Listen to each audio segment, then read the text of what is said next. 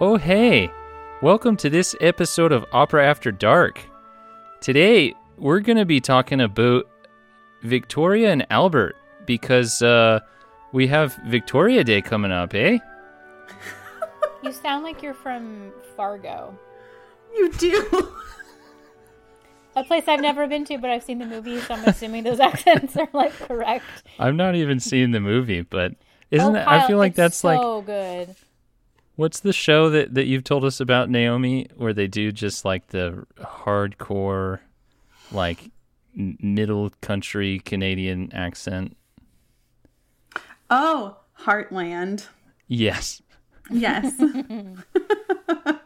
So how would you? It's like Canadian West because it's filmed and shot in Alberta and it's set like it takes place in Alberta, but there are some strong Canadian accents in it. Yeah. So how would you rate my introduction accent? It was pretty good for some part of Canada, just not a part that I live in or have ever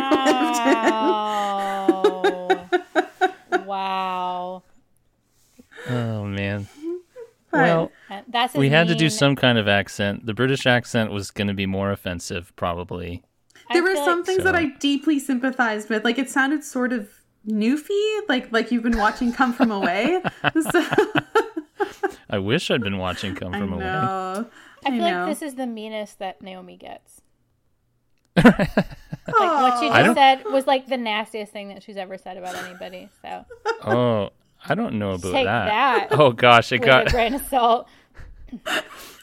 No, I take it as a compliment. The fact that it's even somewhat of a semblance of an appropriate accent for somebody, I'll take as a positive. And also there's certain words that when I hear them, they just deeply remind me of home or like parts of where I grew up, because even where I am right now is quite different from where I grew up. And so there's like a West Coast British Columbian accent that is different from Southern Ontario, which is where I'm from. And so the A is very much a Southern Ontario thing. and the strange kind of closed, like Opera After Dark. That's a very, to me, is a very Southern Ontario thing. Like if you go to Tim Hortons and you order coffee in Southern Ontario, you hear people say, "Oh, the large," and it's like a very strange AR sound. But the large. Man, we need to have a linguist on the show to talk about. That'd be fun. I'd be so interested, particularly with different dialects and accents in the English language, to see how they form, when they formed, why they formed. For sure. It's interesting. You have so many differences within the same language. Yes. It's what makes English endlessly fascinating. Well, we are talking about Canadian accents because today's episode is inspired by an upcoming holiday or a recently passed holiday. I didn't want to correct you, but I have to correct you. Today is Victoria Day. We are recording this on Victoria Day. Of course. God, how could we not know on such an important day? We're recording this episode on Victoria Day. So What's Victoria Day, you ask? Naomi, please tell us. Yes. So Victoria Day is a Canadian statutory holiday. And so...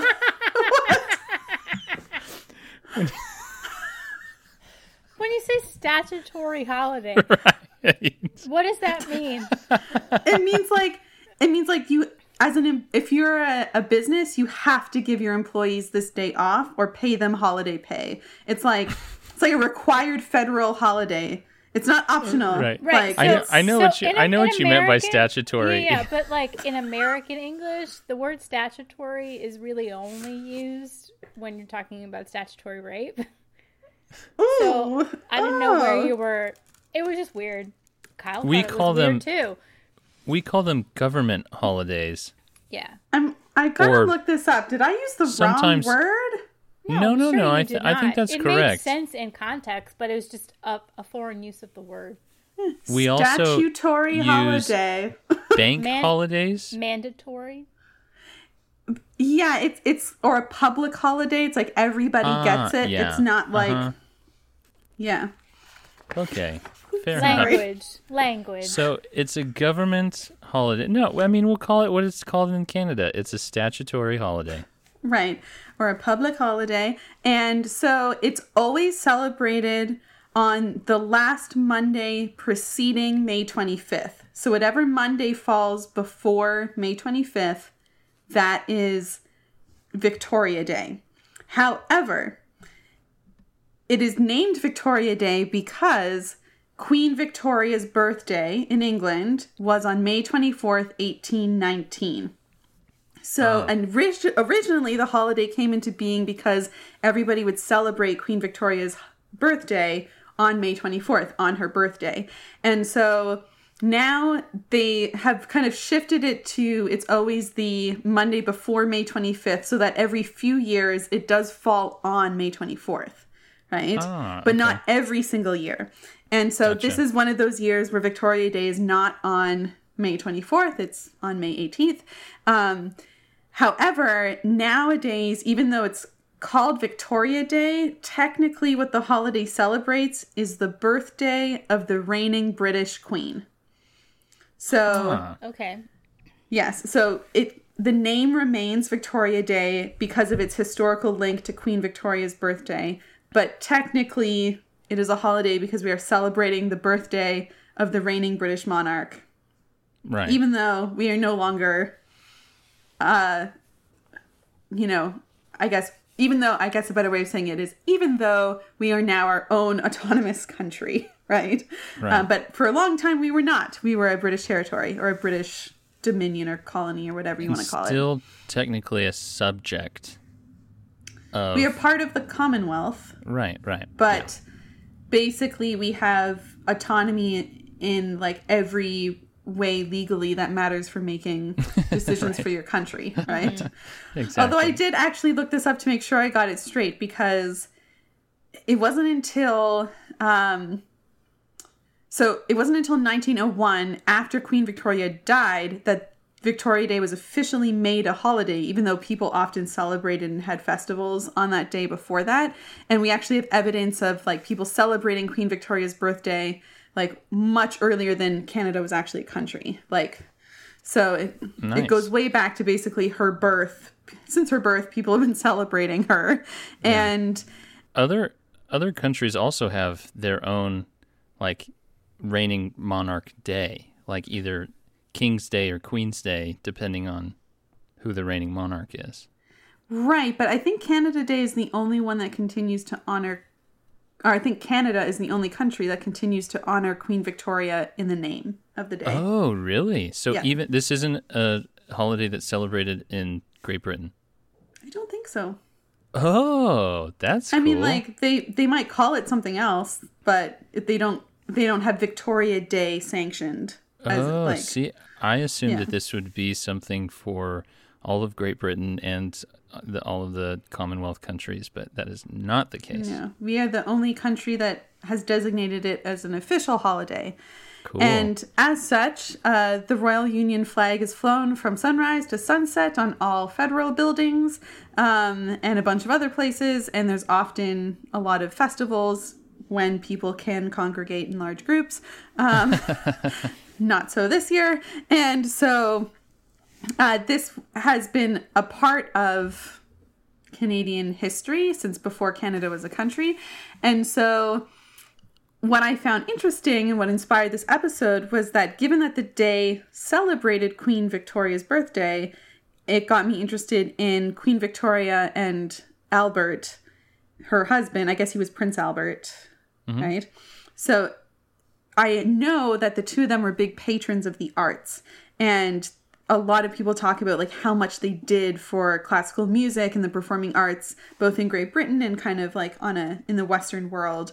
And so it got me curious, like what was it that they were so interested in? Because there is this story that Queen Victoria met Mendelssohn, and she was a big fan of Mendelssohn, and she said to him that there's this particular song that she said, I just want you to know that this particular song is my absolute favorite. I play it all the time. And I think it's a lead, like for piano and voice. And she said, it's my favorite of your songs. And he said, oh, actually, my sister wrote that, and it was published under my name. Oh, so, dang. Yeah. At least he was honest about that. Get it, Fanny? Yes. Yeah, so it was Fanny's, and I think the song is called Italienne. And so I knew that story as like an anecdotal story, and I know generally that Victoria and Albert were very much into the arts, but I didn't really know how deep their love of opera went. And so that was kind of what inspired me to look into where they cross paths with opera. But before we get to that, I thought it would be good to learn a little bit generally about Victoria and Albert, since they're pretty important in the history of the British monarchy. And they also have this story, like kind of, I guess, a love story that's been inspired films and television series quite a bit lately. So we should talk just a little bit generally about who are they, how they came to be rulers of England, and what the important things are to know about them. So, Elspeth. Well, like Naomi said, Victoria was born in 1819. She died in 1901, so she was 81 when she died. Super old for that period of time. She was the reigning monarch of England for 63 years and 7 months, which up to that point was longer than any of her predecessors. Her father, the way she inherited, she became queen when she was 18. Her father passed away, and then he had 3 brothers, and they all died without any kind of surviving heir. And so Victoria was it. Victoria became queen when she was 18. Hugely popular. She reigned over this huge period of Britain that was just all about expansion, the Industrial Revolution. They basically like conquered all of the world, went to India, planted a flag on it. It's Britain's now, that kind of shit. As one does. As one does. All you need is a flag, and you've claimed it for and your a own. big-ass army. And a big-ass army. Or navy. Right. Right. Yeah, she was hugely influential. My connection to Queen Victoria is that the last time we were in Scotland, we went to a little town that was famous because the inn there was once Queen Victoria went there to change horses. Ooh. So that's its claim to fame, and we used the toilet there, so there you go. So what you're saying is that you use the exact same toilet. It was the exact same Queen toilet. Victoria. Absolutely. It's very, very old plumbing. They probably should do an update, but why would you if it was a toilet that Queen Victoria used? So historic. So romantic. Right. Could you, Yes. did you have a special moment when you... I'm sorry, I can't take it there. I can't, I touched the plaque that says Queen Victoria once changed horses here. It was weird. We went inside and there was literally nobody in there. And so I was like, well, I'm just going to go to the bathroom while we're here. And then I should just get back in the car. Oh, man. Anyway. Still pretty cool. So yes. Isn't Victoria like, she's like the mother of something, or like the mother of Europe is one of her nicknames, because her bloodline, like, her children married a bunch of monarchs from other countries, and so like so many of her grandchildren ended up being reigning monarchs of different countries, including like Elizabeth and Philip, like current Queen Elizabeth and Philip. They're like cousins, right? Both descendants from Victoria. I believe so. When she had 9 kids. Like Dang. 9 kids that survived. And actually 7 of them were within the first 10 years of her marriage. So she was... Whoa. Right. We'll get to that in a second. So Albert. Yeah. Albert was her first cousin, which, let's harken back to when that was not a weird thing. Mm-hmm. He Right. was German, basically like aristocratic but super poor relation. And he had been groomed basically from birth that he was going to be like the prince consort, which I think is what it's called. So they knew each other all of their lives, and they had met many times before, and Victoria was just kind of like, whatever. And then the story goes, when she turned 18, became queen, they met again when they were, lustful teenagers. And she took one look at him and was like, yes. I mean, if you've seen the recent TV series, Victoria, yes, you know why. Because Albert is a hottie. He did not look like that, nor did she look like that. But I mean, that's okay. What? I know. Horrible. I feel hoodwinked. You feel hoodwinked? Yeah. So they fell, they fell madly in love. She proposed to him after 5 days. Good for her. Yeah, well, at that point, the queen would be the one that would ask the man to marry her, because she was the queen.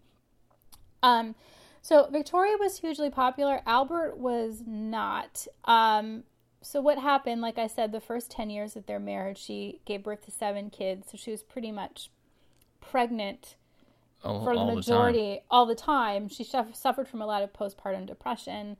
She went on the record, because they have her diaries that still exist, that she did not like babies. Didn't really like kids. She was fine with them once they were older, but when they were little, she was like, I'm not into this. And again, also, she had a lot of postpartum depression, which was not a thing that was acknowledged back then. So she had these huge temper tantrums, huge fits of depression. And so Albert kind of, some people say, like, weaseled his way into it. I don't know if that's true. Basically took over as the reigning monarch, because she was busy being, like, pregnant and miserable, and she didn't want to deal with this stuff.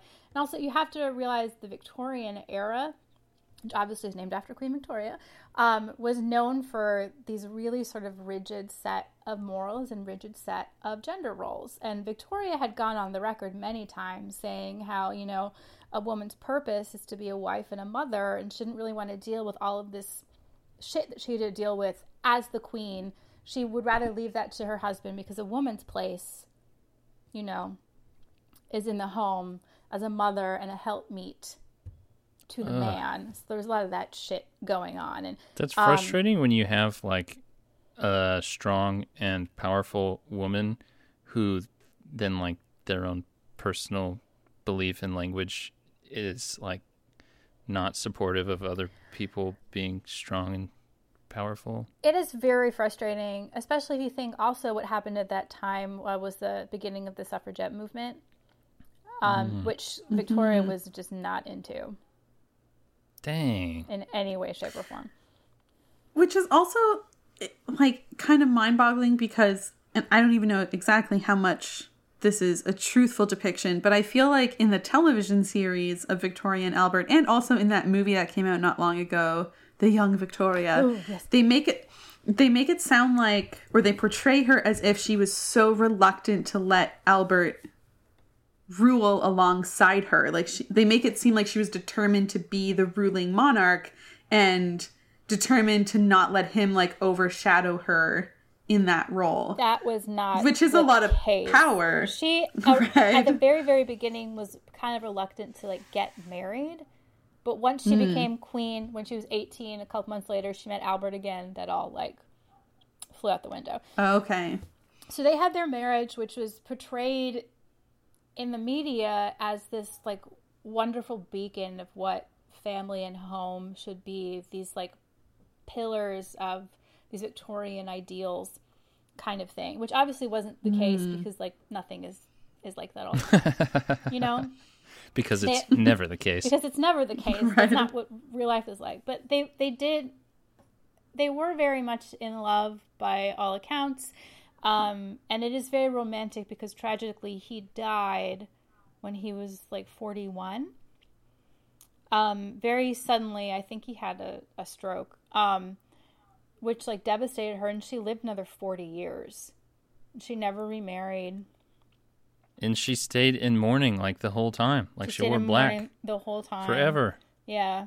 Mm-hmm. Which, if you look back now, it's a very, like, romantic notion. Right. So she reigned for 63, almost 64 years, which is the longest any monarch had reigned. But she, I'm assuming, has been beaten at this point by QE2. She has. Who's been queen since, like, the 40s, right? 50s. I think it was 50s? 52. Okay. if watching Netflix's The Crown serves me right. Yes. I love a good British drama, British TV show in general. Who doesn't? But Right? Naomi, you Right. said they were big patrons of the arts. They were huge patrons of the arts. So there's a lot of ways in which, because of the period in which she lived and because of her love of opera, they converge. Like, her life converges with opera history in this really interesting way. Because if you think of the year she was born, 1819, we're in like the height of the bel canto in Italy, right? You have German Romanticism is just like starting to take off. And so apparently Queen Victoria loved the opera. It was her favorite art form of all the art forms. And after marrying Albert, she converted him as well into being quite the opera fanatic. And so before they met, like in the 1830s, when she was a young princess, she would go to Drury Lane and to the King's Theatre all the time, and she would see operas, she would see ballets, she would see plays, and apparently when she was younger, she did really like the ballet. She was a big fan of Marie Taglioni, who apparently was the first ballerina to dance on point and to wear the knee-length ballet skirt. So she kind of witnessed this really important moment in the history of ballet, right? As a fan. Wait, and before that, was it like a floor length ballet skirt or ankle length ballet skirt? I think it was ankle length. Like, you could see their feet, but you couldn't really see Dang. anything else. Right, because That's anything so above hard that to would be imagine. like, Right. So scandalous. so That'd be so hoary. cumbersome. Yeah. Right. So, and she didn't even get the tutu. Like, Queen Victoria Right. watched Marie Taglioni dress or dancing in a knee-length skirt. Right. And I'm sure that right? was Which was huge woo! scandal. Yeah. Yeah. And so by this time, also in like the 1830s, if you look at opera, this is around the time, this really crucial moment where the castrati kind of fall out of fashion really sharply, right? Because there was still castrato singing on stage and in churches and in opera houses, in concert halls, that kind of thing at this time. But you have this moment between 1830 and 1840 where you have the rise of the star tenor and star female soprano, right? And you have the sharp decline of the castrati in popularity.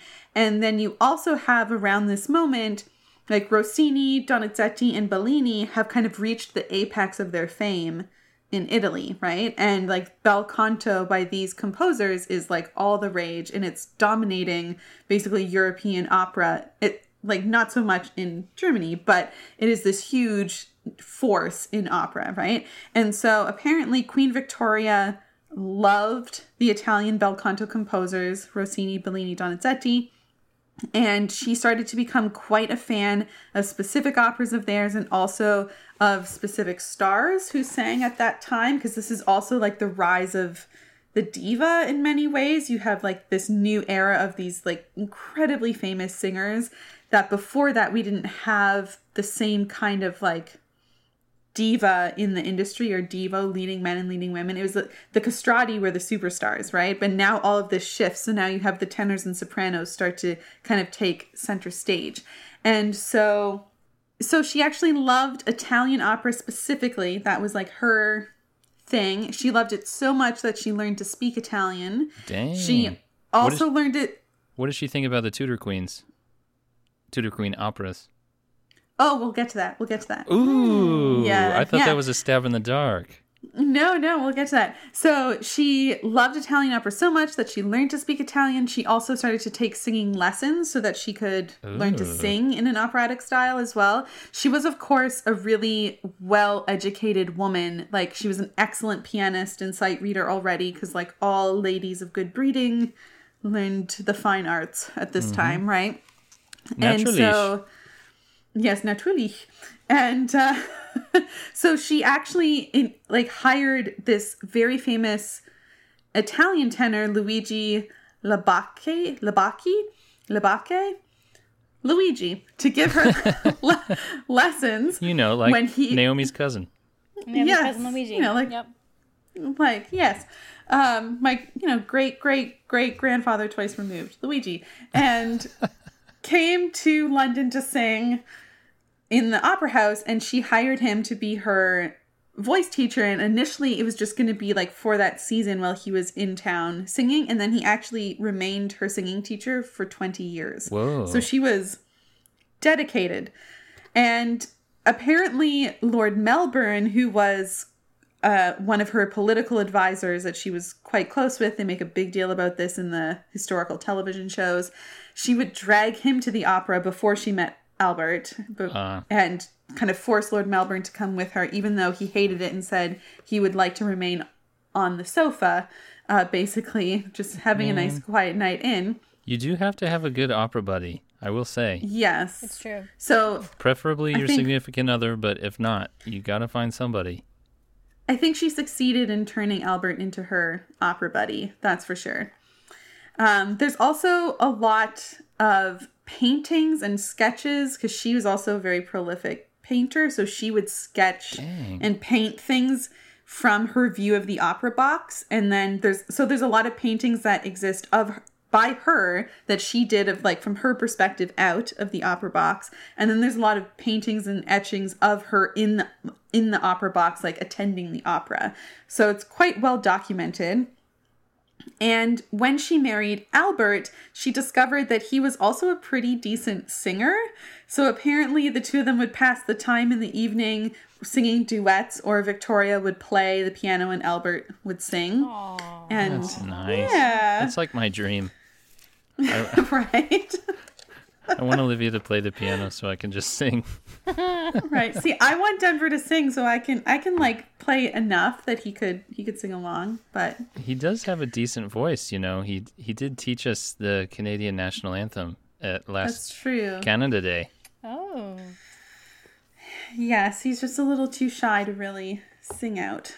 Fair enough. Anyhow, so then I mentioned that Queen Victoria was in this moment where you have all these star singers really coming to gain like public admiration and popularity for the first time, like the sopranos and the tenors, because before this it was just the castrati. So Maria Malibran was Victoria's first favorite female singer, and Malibran sang a huge amount of repertoire. She spanned both soprano and mezzo and contralto parts, so she apparently had this massive range. And Maria Malibran was actually the daughter of the famous voice teacher Manuel Garcia, which also makes her the sister to the very famous mezzo-soprano Pauline Viardot. And apparently her father, Manuel Garcia, was her first teacher, and the two of them would get into these like wild spats and like crazy arguments because they both had very big dramatic personalities because they were both singers, right? And If ever there was a constant in this world, it is that singers have big and dramatic personalities. And apparently Maria Malibran died very suddenly when she was only 28 years old, and Queen Victoria was just like devastated by this because she was her favorite singer at the time. And when Victoria turned 25, which was not long before Malibran's death, her family threw her a surprise birthday party in which Maria Malibran, the tenor Luigi Labacche, soprano Giulia Grisi, baritone Antonio Tamburini, and the tenor Battista Rubini were all in attendance, and they all performed for her like various excerpts. So these are like some of the biggest names of this time. Like it's like having like Anna Netrebko, Jonas Kaufman, I don't know, Bryn Terfel, and I don't know, When you're the Isabel queen, Leonard, like attend your birthday party they and all sing come. for you, Right. So apparently in her diaries, which she kept very detailed accounts of basically her entire life, she said that the moment she remembers most fondly was when they sang A Te Caro from I Puritani. So we can listen to a little bit of that and just imagine that you're at Queen Victoria's birthday and having this performed by all these legendary, incredible singers.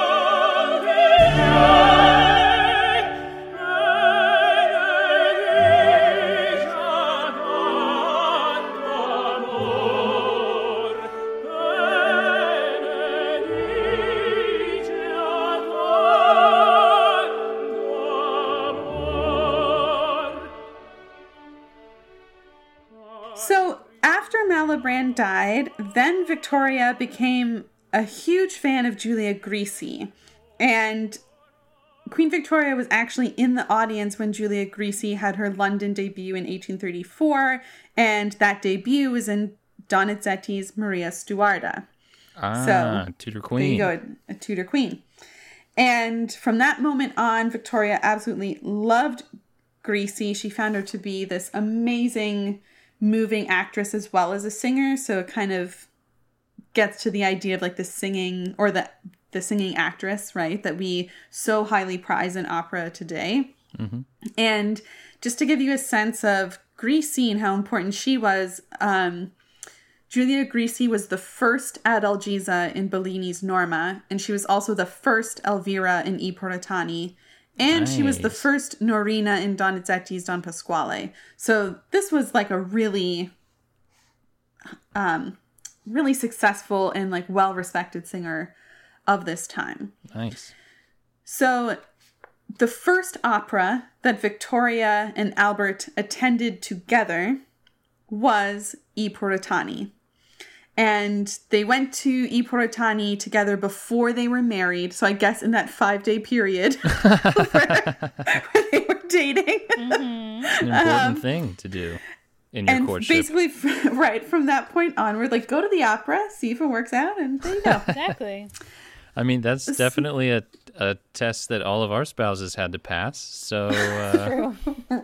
Right. Although I did not subject mine to I Puritani. But right. No. I did actually. Actually, that was the last opera that we saw together before we got married. Oh, there you go. It was like following in the footsteps of Victoria and Albert. Right. Who knew? Yes. So, from that point onward, Victoria actually referred to I Puritani as Dear Puritani because it was like forever her favorite, because it was like the opera that brought her and Albert together. Right. I'm happy to go on record saying that it is a boring opera. Truly. I mean, it's very dramatic and I guess the music is beautiful. I was not inspired when I saw said opera. Apparently Victoria liked high drama and high romance, and she found that in the bel canto operas. Okay. So she hadn't seen romantic era opera yet. No, she hadn't. No, she kind of misses it, yeah. She didn't know what was coming, so it's not her fault. I'll get to that, though. She got a little taste of it, so. Nice. I mean, she lived for, like, all of Verdi's career, so. She did, however, I'll just say it now. No. Because she was in mourning, she couldn't really go to the opera, and so. Oh, my Apparently, she was familiar with some of Verdi's later works, and I guess she became familiar through more acceptable ways than, like, an outing to the opera when you're in mourning. But she missed a lot of Verdi's, big hits because she couldn't or wouldn't go. Oh, my gosh. Why wouldn't you celebrate the life of your lost loved one by going and doing the thing that you used to do together? That was not the way. Yeah. Oh, man. It's so needless, Victoria. But who am I to say? I've not been in that situation. I just feel sad I think she still found ways to become familiar with new music and to take pleasure in this art form that she loved. It was just not very public, her way of taking in the art form, right? Which meant that she did not get to see a lot of these public performances in the latter part of her life. I'm getting ahead of ourselves, and I'm sorry, but when was the music hall named for? Is it the Royal Albert Music Hall? Royal Albert Hall is named after Albert. I'm not 100% sure, but I think it was named after him after he died. And while she was alive. I could be wrong. So shouldn't she go to the Royal Albert Hall to like... Kyle, let it go. She didn't. That's the point. She just didn't. She just wanted to show people just how deeply in mourning she was. Yep. And she said, I will not go. Well, I mean, she achieved it. We're still talking about it. So we know she loved I Puritani. She also loved Norma and La Sonnambula. And while Albert was alive, the two of them saw those 3 operas 20 times in a span of 25 years. Dang. Good Lord. So that's like severe fandom, extreme fandom, Yeah. right? And her second favorite composer to Bellini was Donizetti, and I thought Kyle would like this. She had a special soft spot for L'Elisir d'Amore. Of course she did. Who That's wouldn't? true. It's a delightful comedy. Except And maybe also- Elspeth in this I moment. love Elixir. Elixir's charming. It's great. It's It's, just very great. charming. It's just so nice. It is. Yes. And she also liked La Fille de Regiment as well because it was Also- charming. A lot of fun. What did she think about the high seas? Presumably she loved them. Never said. Couldn't get enough of it. No. I don't know. I didn't don't come know. If across she loved that. him, you would think she would write about him. Victoria. Possibly. Actually, her entire diaries you can now access. The UK published, like the UK Royal Family or Archives, the institution that looks after all of the archives, published her entire diaries. And if you're a UK citizen, then you can access them. If Dang. you are not a UK citizen, then you have to access them through ProQuest, which I had a hard time getting into. So I was trying to get into the diary so I could like search operas by name to see what she said about certain things, but I haven't been able to access them Wow, yet. I appreciate So, your research. I did try. I have something to add. Yes. Please. So I think the reason that Victoria loved Bellini so much, and I just learned about this today, is up until that point, in Bel Canto especially, there was all this like, crazy florid singing and all of this kind of stuff, but none of the singers were ever really required to, like act or, Right. or emote. And apparently that was like Bellini's big claim to fame, is that he was really adamant in rehearsals that singers like really emote and really sort of like get the feeling of the piece. And apparently that was the first time that it ever happened. So I understand why she would be Nice. super into like the drama and romance of it, because this might have been the first time that was even like attempted to be portrayed operatically on stage. And in her writing, she talks about being enchanted by the emotion that the singers would put in. And so the singers that became her favorites, most of them worked directly with Bellini at some point. And Nice. she often commented on them being excellent actors or actresses as well as singers. So that, I think, is a major turning point in history that we don't really talk about ever. Yeah. Because we take it for granted nowadays that singers act when they sing, right? Most of the time. Most of the time. Right. Did she ever meet Bellini, I wonder? I don't think she did. Oh. Because he died when she was still quite young. I think he died in 1834 or around there. Oh, okay. Oh, Right. right, because he died pretty young. He died young and she was still like a teenager. So, Yeah. Well, that's too bad. but she did also like Donizetti's Lucia di Lammermoor and Lucrezia Borgia. Those were her two favorite, like non-comedic Donizetti, I guess. Which is unsurprising because they're like the closest in terms of high drama and romance to the Bellini favorites. And apparently her favorite Rossini was not Barbara of Seville, but was La Cenerentola. Oh, nice. Okay. And she did quite like Rossini's Otello, which had its world premiere in 1816. And that was like her favorite staged version of Otello until Verdi's Otello in 1887 eclipsed Rossini's in popularity. So even though she wasn't really attending the opera at that time because she would have been in mourning, it was still a work that she got to hear in some way.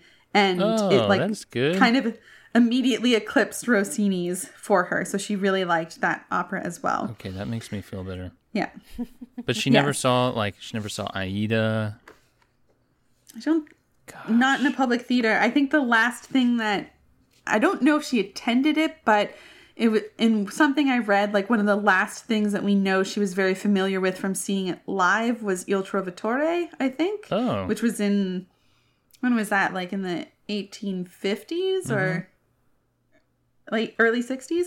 So anyhow, but from that point onward, like once Albert died, she wasn't going to public performances, so it was harder for her to take in these new works at the same pace as 20 operas in 25 years, right?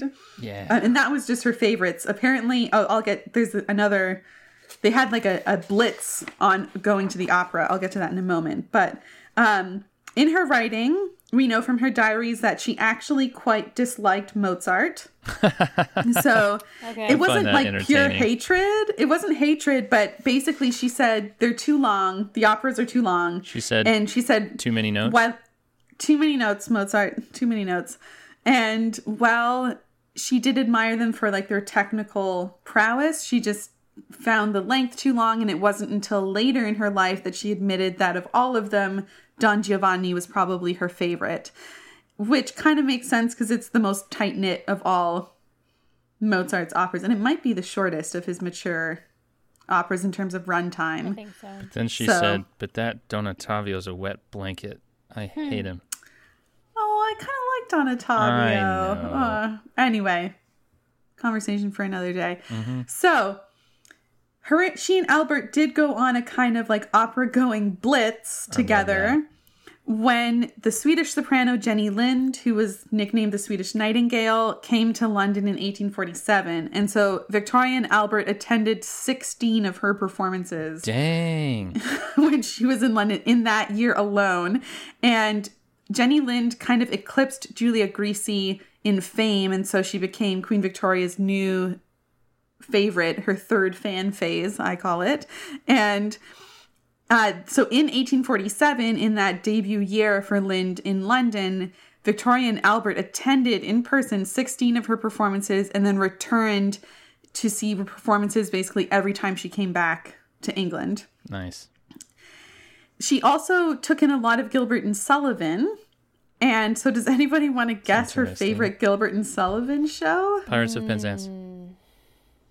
Is it the Pirates of Penzance? It is not the Pirates of Penzance. I feel like it's one of the less famous ones. Yes? I think so. I consider it less famous, but... Is it Iolanthe? Nope. Yeoman of the Guard? No, I've never heard of that one. It's not the Mikado. It's not the Mikado. God, that would be disappointing. It would be disappointing. This is kind of funny just for me, but it's the Gondoliers or the King of Barataria. I don't really know the Gondoliers. There's a King of Barataria opera? No, Barataria, I think. Right, the King of Barataria. Yeah. Barataria, I guess it would be. Right. I'll think of it as King of Barataria. Mm-hmm. Right. The Gondoliers was her favorite of all of Gilbert and Sullivan, and scholars think it's because it parodies a lot of the bel canto composers in it. So that makes sense then. Yes. So it wasn't until the end of her life that she took quite a liking to Wagner, specifically Lohengrin. And but Mozart was too long. Right. I don't know. People's I don't make these things up. I just report. Change. That's true. Yes. Taste change, and it was on her 80th birthday that she had 3 selections of Lohengrin performed as part of her birthday celebrations. And she wrote of the performance. March? I'm not sure. I kind of think it wasn't, but I don't know, because she would have still been in mourning, and that might have struck a chord. But right, I don't know. But she did write that the performance was, quote, simply enchanting, and that it was, quote, the most glorious composition, so poetic, so dramatic, and one might also say religious in feeling and full of sadness, pathos, and tenderness. The whole of the opera produced a great impression on me. Wow. Wait, the whole of the opera? So, like, she listened to all of the opera? Selections performed at her birthday, but I think the whole, like, everything that she experienced of it. Gotcha. And she is known to be one of the earliest proponents of Wagner's operas in England because they still weren't performed very often by that point. Yeah. And then she died. She died in 1901. Is that too blunt? No. No. She lived a very full life, and I find it interesting, like, just even though she was obviously a big fan of bel canto, it seems like she saw all kinds of different opera, because there are a few different etchings of performances happening inside Windsor Castle, like kind of public or private performances, I guess, for her and her family and her guests. And one of the etchings that it survives is of Bizet's Carmen being performed, and another one is of Mascagni's Cavalleria Rusticana. So nice. Her kind of exposure to all of these different operas was quite wide-ranging. And they do pick up on these things in the different television and movies that have been made about her. So Opera Wire actually wrote a neat article that was kind of talking about the symbolism of music in film about Victoria and Albert. And there's one scene, apparently, I think this is in The Young Victoria, the movie, where in the scene, Albert's family is like trying to prep him for talking to Victoria to kind of win favor. And he's quizzed on what's Victoria's favorite opera. And he says Norma. And then he's corrected. Yikes. Right. And then it's actually not Norma. It's I Puritani. But then apparently the film then cuts to Victoria in a performance of Vieni, Vieni fra queste braccia. And in the movie, it's, I think, a Giuseppe Di Stefano recording that they use. And it's this love duet that hints at kind of foreshadowing what is going to happen between Victoria and Albert, right? So this article in Opera Wire goes into the kind of symbolic use of very specific moments from opera and how they kind of symbolize what is happening in their relationship. So... And then they say that the fact... We'll share that on Facebook. We'll put it out there. We'll see. And I don't know if it will be easy to find that particular moment in the actual show film. Yeah. But we can we can play out to that duet or that particular love scene, the Vieni, Vieni. And they also talk in the movie a lot. They make a big deal about how Albert loves Schubert and Victoria has other musical preferences, and how slowly she like starts to love Schubert in the same way that like her affection grows for Albert. So yeah, they really play on that in both the television series and the movie. But as you can tell from my string of fun facts and stories, she definitely was a huge patron of the arts and crossed paths with these composers and their works and early star singers in, I think, a really interesting way, because her life coincides with a huge amount of development in opera. Like, so much happened in opera in the 1800s, and her life basically spans like 80 years of that, right? So she got to see so much and hear so much that when it was happening, when it was new and trendy and different, that now we take for granted as like canonic works and canonic composers. Right. Like her life spanned from the heart of the bel canto era all the way through the start of the Verismo. It's a long time. Yeah, she was, it's so crazy to think she was just a few years away. She died like 4 years before Salome, right? She's probably okay with that. If you could, yeah, she was probably fine with that. You could ask her now. Although Salome is short, so that's true. And actually, she seems to be open-minded about new styles. It's like such a novel thing that you can hear new, different styles of opera and actually like them. What? Yeah. And she did.